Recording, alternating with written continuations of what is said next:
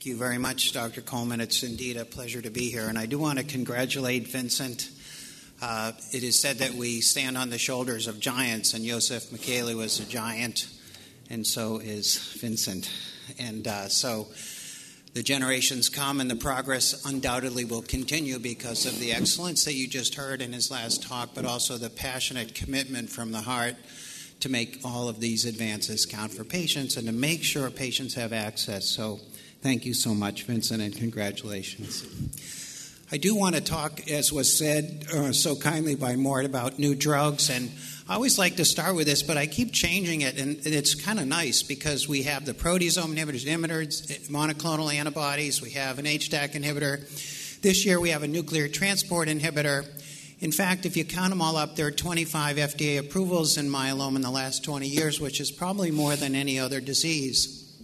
Many patients have a chronic illness. But I also like to point out here that in this year, there'll be over 30,000 patients diagnosed and 13,000 will die. So although we can celebrate the progress that you've heard about and you will continue to hear about at this meeting, there is much work to be done.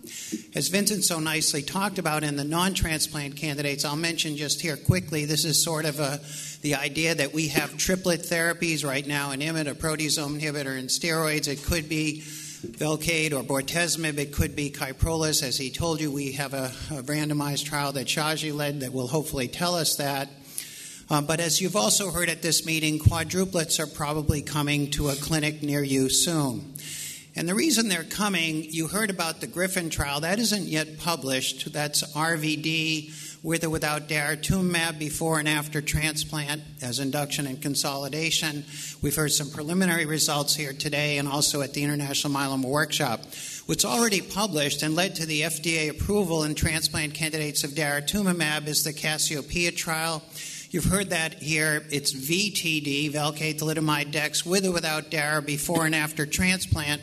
And as shown on this slide, there was a 53% reduction in the risk of progression or death. And that data, as well as the extent and frequency of response, led to the FDA approval of daratumumab in the front line for the transplant candidates.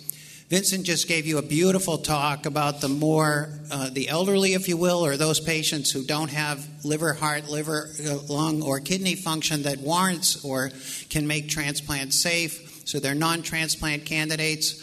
Lenalidomide, bortezomib, dexamethasone at reduced doses, so-called RVD light, Cybor-D, and other regimens. Triplets are still advised, as he nicely said. In frail patients, doublets can be appropriate. But antibodies are here already, as you've heard. The MAIA trial led to the FDA approval of daratumumab in this population, Lendex versus Dara-Lendex in the elderly patients. Frequency and extent of response was greater, as was the rate of progression was much lower when the antibody was added, and about a quarter of the patients got MRD negativity. I just want to mention that in the near future, you will have another CD38 antibody. It's called isatuximab.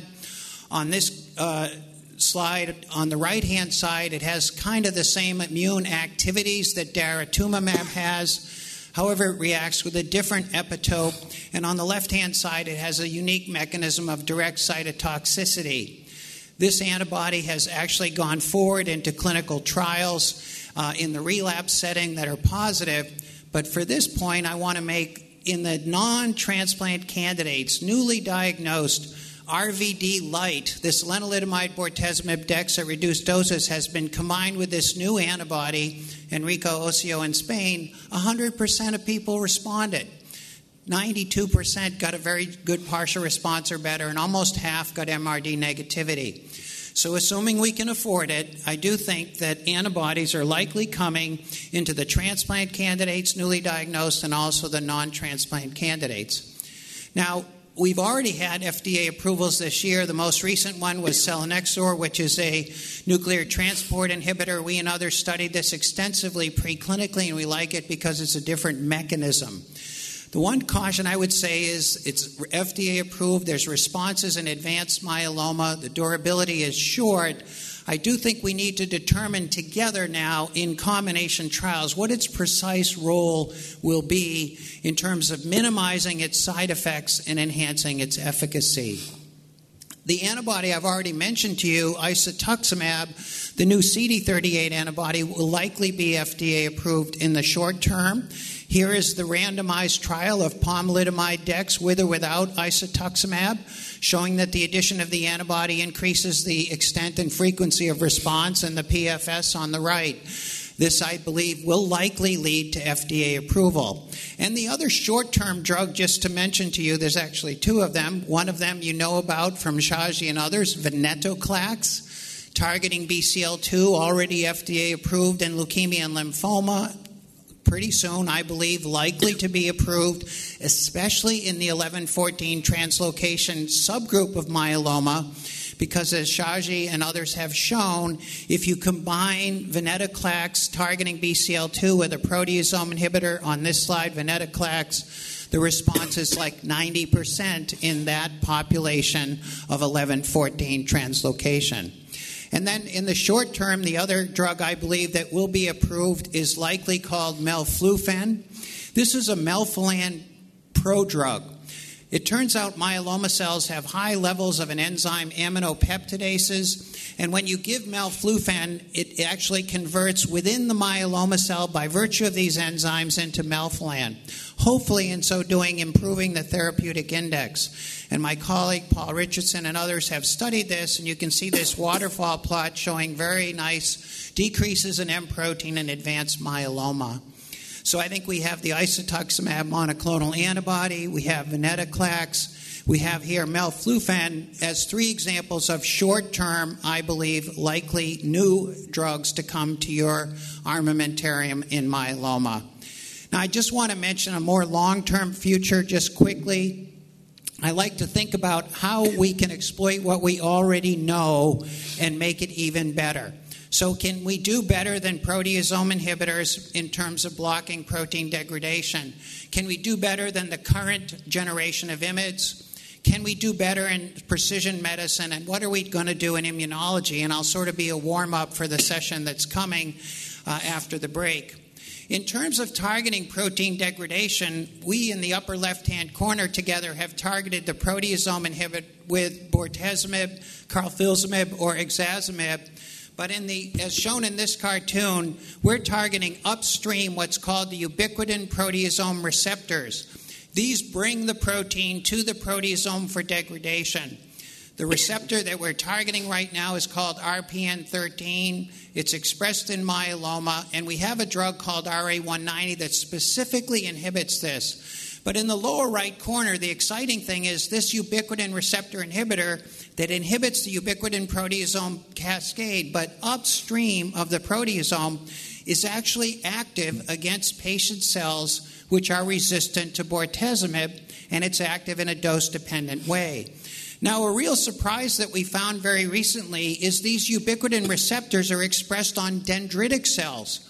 So, in fact, when you use this inhibitor of the ubiquitin receptor, as shown on the left here, you can cause these dendritic cells to stimulate an autologous T cell and NK cell immune response in patients. And on the right-hand side is shown our autologous system where we actually can take autologous myeloma, autologous effector cells, and autologous dendritic cells and show that this ubiquitin receptor inhibitor can trigger the killing by patients' own NK and T cells of their own myeloma.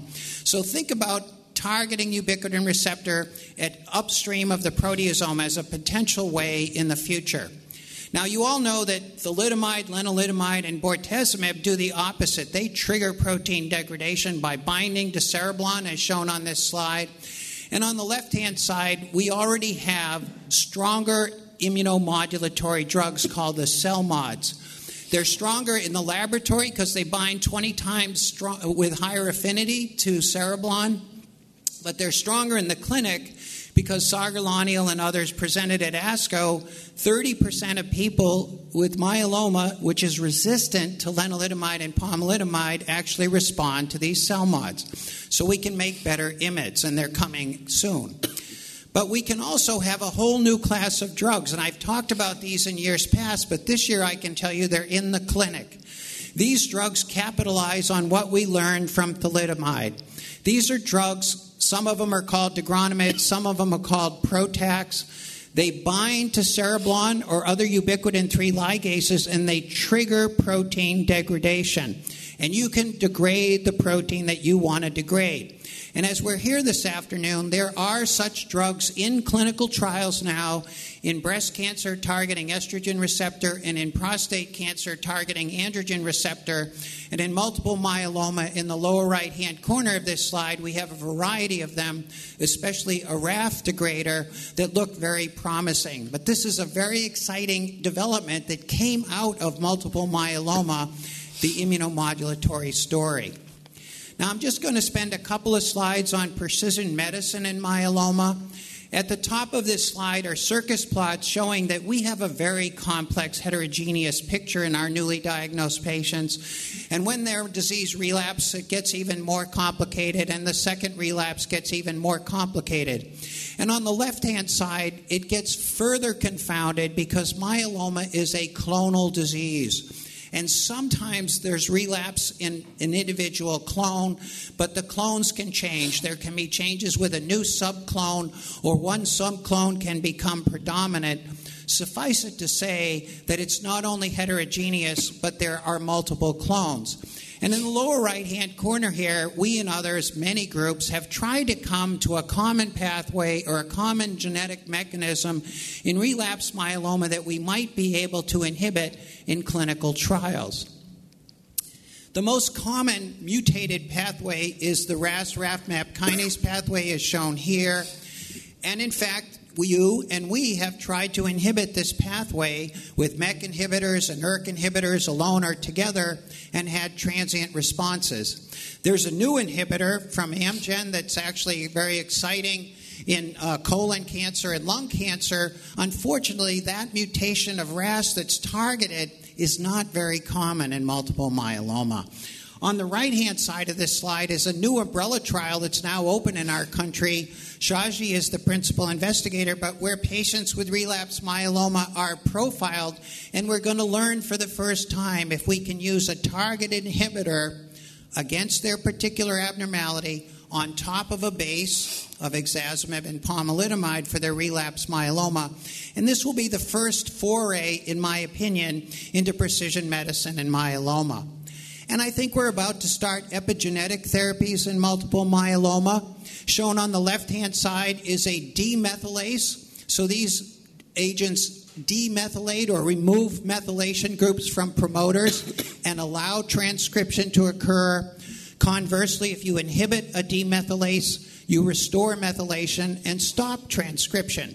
So the left-hand side of this cartoon shows you that KDM3A has been targeted pharmacologically, and now we have a drug, but we would like to target it, restore methylation of promoters like IRF4, which is a hallmark abnormality in myeloma, and in so doing, inhibit myeloma survival and have effects in the microenvironment. On the right-hand side is the opposite of this. This is a methyltransferase. This is putting a methyl group onto promoters, and PRMT5 is something to just mention to you and you'll have in the back of your mind. It's expressed in myeloma. There are inhibitors. We and others have silenced it genetically and with drugs, but already in solid tumors there are oral PRMT5 inhibitors in clinical trials, and God willing, soon that will be true in myeloma. So precision medicine is coming, not only targeting genetic, but also epigenetic targets. And then I'll just finish with a couple of slides about the immune therapies as a warm-up for the next session.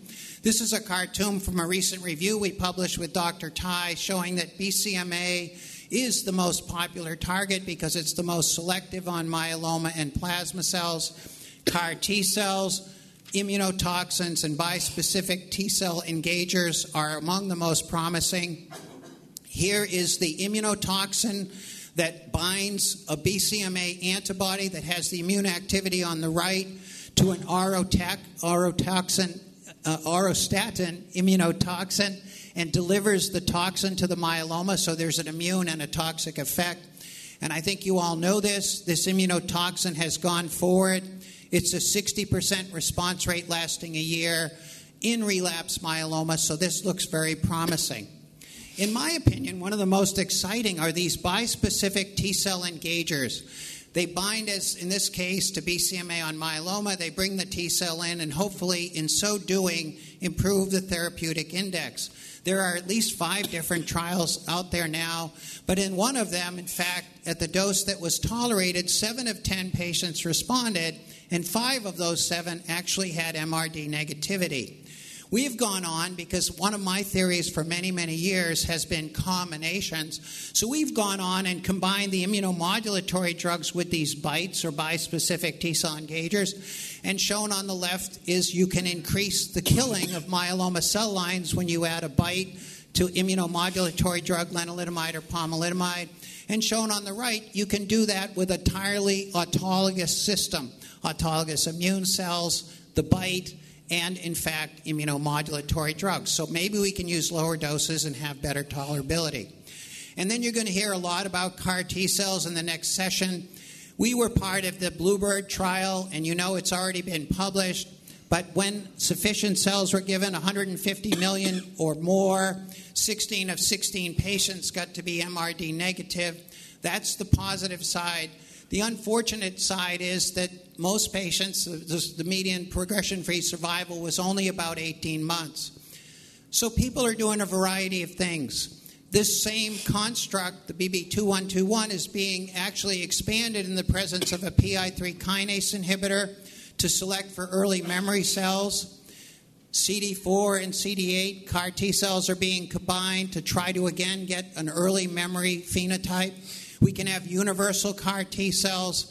There is what's called peptide-stimulated T cells. But here again, although it's very promising, we don't have sustained responses. We need to do something, and I believe it's combinations, to get sustained responses.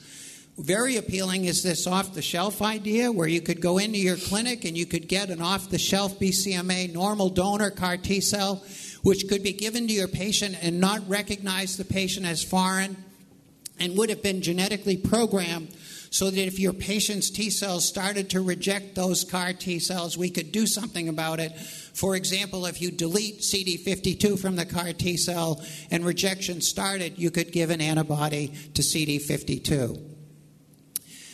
I think the other concept we've been working on is RNA CAR T cells. Most of them are DNA CAR T cells. Why would you want to do that? Well, if you transduce RNA into the T cells, they actually transcribe the CAR, but they only work for like 10 days to 2 weeks. This is a concept illustrated on this slide, but you could actually theoretically give these RNA CAR T cells repeatedly, just as we give targeted therapies or conventional therapy in the old days with repeated doses.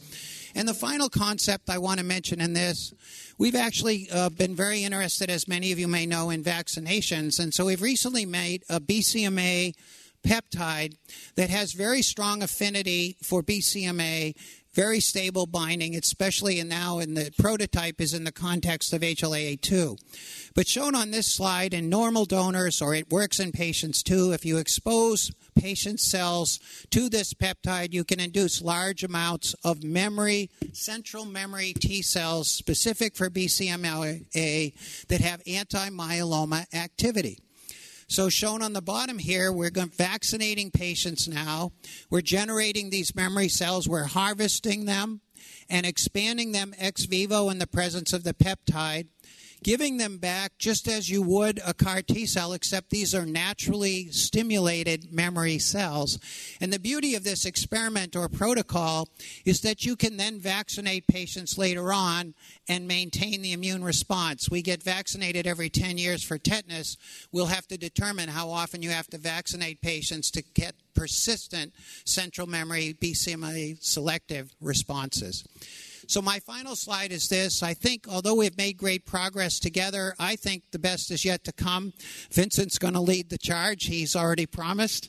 And the problem that I think that can be best addressed by using combination therapies. We're going to define in our preclinical studies the right patients to treat. We're going to decide what are the right combinations, and we're going to have biomarkers to know that we actually hit the target or not. So we're not going to do large phase 2 and 3 trials, which take too much time, cost too much money, and most importantly, show minimal or marginal benefits, and our patients honestly can't wait. The most important point is the yellow one. If we're going to really make a difference, long-term disease-free survival, I think we need to get MRD negativity, and we have a variety of combination target therapies to do that. But as I hope I showed you at the end, I think we need to do something more. We need to restore in patients an immune response against their own tumor, and then those patients will be MRD negative, with an immune repertoire. They will be off all therapy. And I think if you ask your patients, they would love to be off maintenance therapy. So I'll just close with my United Nations Against Myeloma and thank Mort Coleman and Ruben for this great opportunity.